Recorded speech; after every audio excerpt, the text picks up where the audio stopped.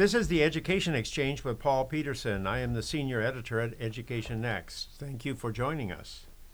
The world of teaching has been changing beneath our feet this past year. Teachers have walked out of their classrooms or even gone on strike in states from West Virginia, North Carolina to Arizona and Colorado and elsewhere. So there's a lot of agitation out there in the teaching community. And then on top of that, the Supreme Court has told teacher unions that they can no longer levy agency fees to cover the cost of collective bargaining on teachers who choose not to join the union.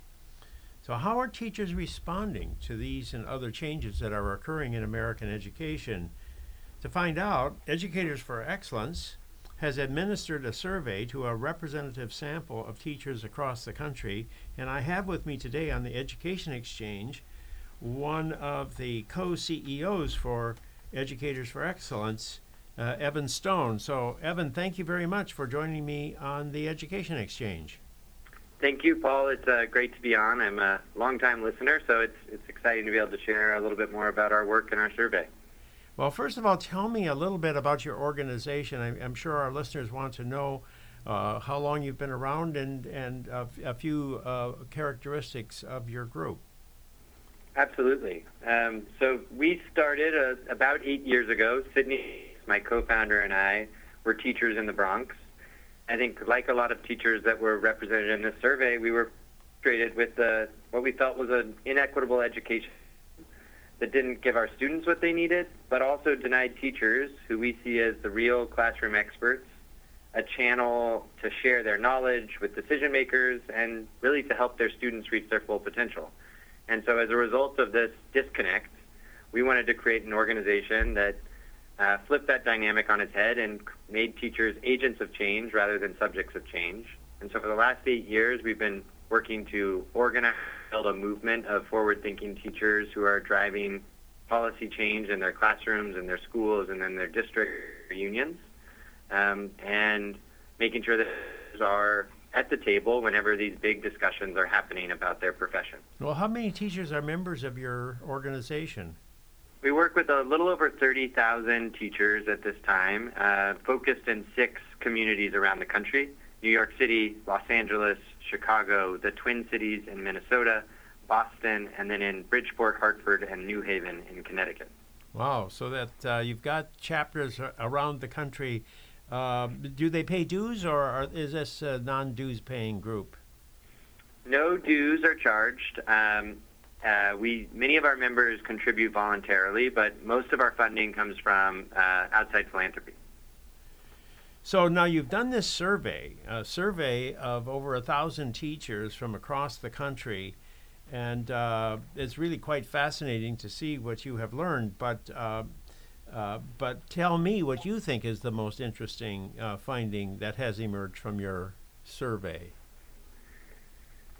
It's hard to narrow it to a single finding. I think your introduction did a great job of pulling out some of the key things I was looking towards. But I think the one I'm focused the most on is around teachers' perceptions of their union, particularly after the Janus ruling that you referenced.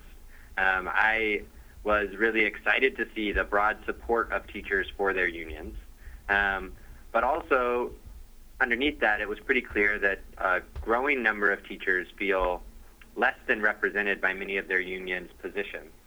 And so to me, that represented the disconnect between teachers knowing that their unions are one of the only organizations that feels like it has their back and fights for them, but also wanting their unions to shift and change on some key issues around the profession, to focus more on helping teachers be great teachers, to raise the bar for the profession, and in addition to advocating for salary and benefits, to also fight for broader social changes that will benefit their students.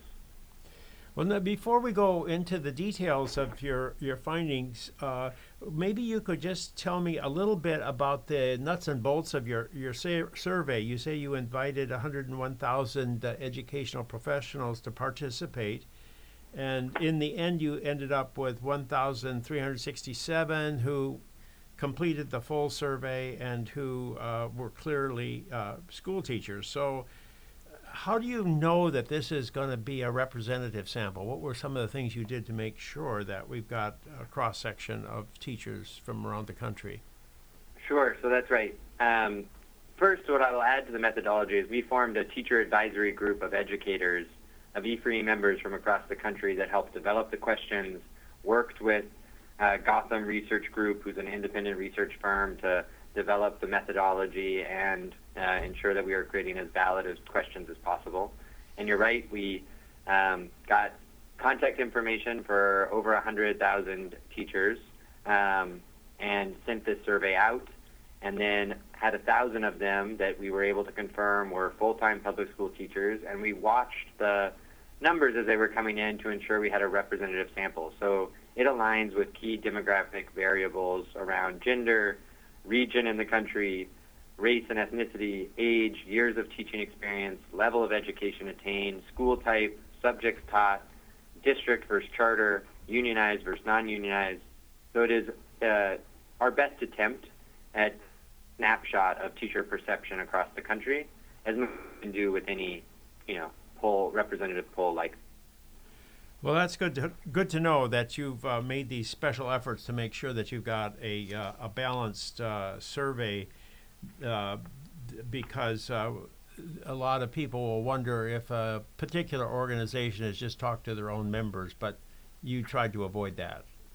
In fact, we didn't even ask the question about, are you a member of Educators for Excellence, because we thought that could, push them to answer subsequent questions in certain ways or not. And in the full report, we released all graphic information, and subsequently we'll be putting the whole out so that other organizations can dig in and find additional trends and pieces of information that could conversation forward.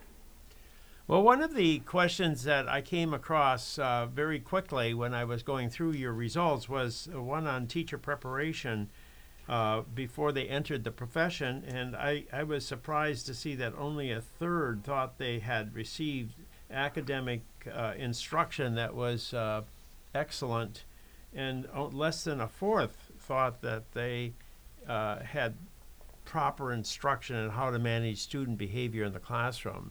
So, do you have any observations on those findings? Absolutely. I think that the findings around teacher preparation are similar to from a lot of teachers, that they felt underprepared once they got in their classroom to deliver on the complex responsibilities that teachers have. One encouraging data point is when you isolate early career teachers, so teachers that are under the age of 30, they have higher levels of satisfaction with their teacher preparation programs, which indicate that there's been some improvement in that area, but that many teachers are still showing up on the first day feeling like they had a lot of skills, whether it's around classroom management or differentiation or using data, just the core content materials that they were in their preparation based on what they feel like they need on their first day. Well, one of the issues that often comes up in education is the rapid turnover of the teaching profession. People come in and they teach for a few years and then they move on to other things. But you find that 80% of the teachers say they plan to remain their entire career as a classroom teacher. I was surprised that you found that high a percentage. How do you make of that? I would agree with you. I was surprised at that high percentage, but also excited by it, because you're right. We know that there is pretty extreme turnover within the teaching profession. A few other data points that I would add on there is, again, if you isolate early career teachers, they are more likely to say that they are going to leave the teaching profession than their more veteran peers. So we saw some differences between early career teachers and more veteran ones. We also saw a lot about, what is it, when you ask a teacher, are you going to leave or not leave, I think with any public perception survey, it's hard to sort of admit even sometimes to yourself if you are going to leave. And so I looked at some of the other questions around what would it take to retain teachers. And we saw very clearly that teachers really want leadership opportunities within their schools. They want to feel like they have a pathway to increase their impact while staying in the classroom. But not surprisingly to me, only about 43% of teachers said that they feel supported by their administrators to pursue leadership. And so sometimes I think our attrition is driven by that gap. Teachers wanting to pursue leadership opportunities, coach or a mentor or a curriculum lead, and not feeling like they have a pathway or the support from their administrators to distribute leadership across the building. Well, I guess the schools are set up so that you're either a teacher or you're an administrator, and there the twain shall meet. Is that one of the problems that we have? I definitely think this survey data would say that's one of the problems that we have. That teachers are feeling they're looking down their career and saying, am I going to be doing the same thing in 15 or 20 years that I'm doing now? And a lot of that they're excited by, but then they're also asking questions about how am I growing and learning and developing as a professional? How am I expanding my impact with my peers and my students? And I think that's one of the larger contributing factors to the attrition rate. The other big factor that we saw is there's deep insecurity across teachers that came out in this poll. That 20 or 30 years ago, the promise is you would come into the teaching profession and earn a solid salary and have the promise of a really strong retirement. And now teachers have questions about coming in with much more debt and real questions about, am I going to earn enough to be able to pay off that debt, buy a home, support a family, and is the retirement, are the pensions that's going to still be around? And as pension tiers become less generous, I think teachers are getting worried about the financial stability of their profession as well. Yeah, well, it comes through loud and clear from many of your questions that teachers are concerned about their salaries and certainly would like to see increases in salaries. But I thought it was sort of interesting that teachers were ready to support the idea of extra compensation for those who received outstanding evaluations, and also a majority of the teachers favored extra compensation for those who had students that were showing real academic gains over the course of the year.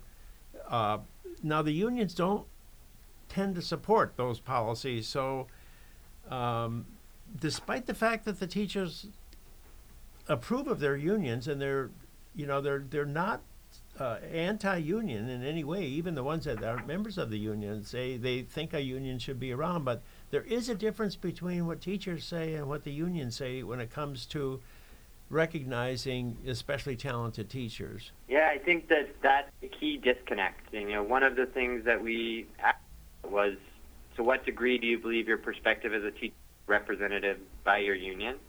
I'm pulling up the number exactly, but I think it was, around 40% of teachers feel well represented by their union in terms of their representation by their union. And there is that disconnect. I also think you're right. Teachers are looking for lots of pathways to increase their salary and are open.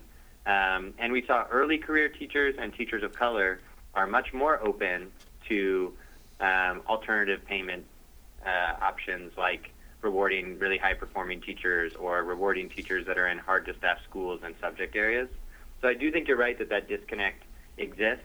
I also think this is an area where teachers are going to continue to push their union to think a little bit more out of the box about how can we increase salary for teachers, particularly in the schools and communities where we have the hardest time retaining them. Now, Evan, about a third of the teachers said they sometimes or even often feared for their own physical safety.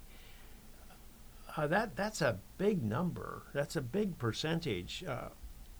Are they from a particular type of school, or can you add some information to that finding?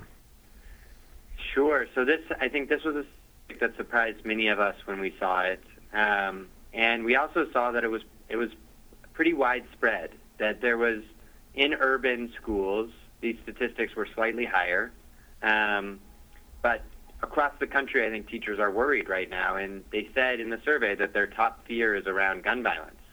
And I think the part of the motivating factor, and we should think about all perception surveys, they happen at a moment in time, and this was in the field in April and May at the height of the debate around what we should be doing around gun control after the really tragic shooting at Stoneman Douglas and the follow-up shootings that we saw in other schools. And so I think this was top of mind for teachers at the time, but I also think we should reflect as a country what it means when a third of our teachers, the adults in the fearing for their safety, and what that could mean for what they're worried about and thinking about as they go to the classroom today. Because we know that if you're scared, it's going to affect your ability to teach, and it's certainly going to affect your ability to learn. So this is a number that I found very, very concerning, and I think we need to have a much broader conversation around how to make sure schools are safe places where relationships can be built and learning can happen. So, Evan, non-union teachers say that the most important reason they don't join a union is that they don't want to pay dues. And so it doesn't seem like they're in principle against the union. It's more like they don't want to pony up the money. So how important is this for what we should expect once the Janus decision is implemented and it's going to be easier to avoid paying for union representation in the collective bargaining process? Are we going to see a fall off in union membership? Well, I think this is a really key question, and we tried to get at it in several ways. So first, we saw that even non-union teachers think unions are really important. 84% of them said they're critically or just important. 90% of all teachers think that unions are important. At the same time, we saw that about 12% of unionized teachers said that they would opt out of their union, or that they wouldn't opt back in if they were given the opportunity. So I do think we will see some drop-off, but I don't think it is going to dramatically decrease the power and influence of unions in the short term. A few of the other statistics that gave me a little concern for our unions is almost a quarter of teachers said that they're only in the union because they have to be. And so I think it's an important moment for our unions to be thinking about the services that they can provide. How can they engagement with the teachers that are their members so that they see the union as being more than just job protection and more fundamental to their growth and development professionals. One of the teachers that helped release the report, an active leader in her union in UTLA, talked on the panel about how she wants to see her of this work be in the field surveying its members, holding focus, really understanding the perspective of teacher members so that they do a better job of fighting for what they want and need. But at the same time, one of the things that teachers want, especially from their unions, is that they do fight for higher salaries, better working conditions, better benefits. So that's probably fairly consistent with union priorities now. So is there that much of a disconnect between what unions are doing and what teachers want on the ground? I think that you're right, that teachers absolutely want their union to focus on those core bread and butter issues. But they also, on some of the other issues, the policy issues that maybe are secondary in their importance around evaluating teachers in schools or how pay structures operate and work, we do see a growing divide in some of the union's positions and what was reflected on teachers' perceptions here. And I think we see that in the community across the country. It's not just that teachers want their union to fight. They also want their union to fight for really great quality education for kids, and that's equitable funding, but it's also to ensure that there are great teachers in every classroom and to ensure that students are getting all of the services that they need. When we ask some other questions about should the union be leading on other issues, whether it's around immigration or healthcare, there was also really high numbers of saying we all want the union to lead on these things, but just as important as some of the core bread and butter issues. Yeah, it seemed to me like you did not find as much dissatisfaction with union leadership as you felt that maybe it was costing more in dues than they were getting back in benefits. I know you asked a question along those lines, and a fairly high percentage of teachers sort of complained about the cost of union membership. Do you think that this is a strategy that unions might follow downstream, is maybe cutting back on the dues? So we did see a high number of teachers that say they felt like the union's dues were greater than the services that they received. I think that as unions are potentially losing some membership, it'll be difficult to lower dues.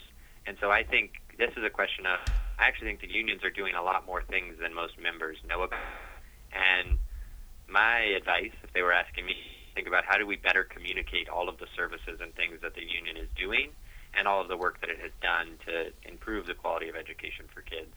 And at the same time, I think teachers are really asking their union to recommit to them as they recommit to their union. And in asking that, I think they're saying, we want you to be much more of an advocate for our profession, and for our growth. I just continued to underlying trends throughout this survey of teachers saying they really want to ensure to help them professionally. And only 55% of union members currently believe the union helps them professionally. So I think that's a number, if I was the union, that I'd be really focused on increasing, because the teachers we talk to, their biggest priority is just feeling like they're doing great at their job in their classroom. Well, I'm sure that teachers around the country and teacher union leaders around the country are going to pick through your survey with great care.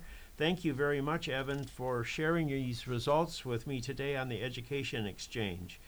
Thank you so much for having me on. Yes, I've been speaking with Evan Stone, co-CEO for Educators for Excellence.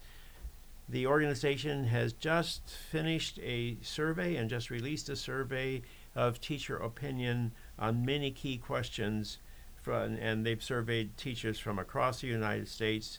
Thank you, Evan, for joining me on the Education Exchange. I am Paul Peterson. This is the Education Exchange. Please join me for a new Education Exchange podcast, which is released on the Education Next website every Monday at noon Eastern Time. Thank you for joining me today.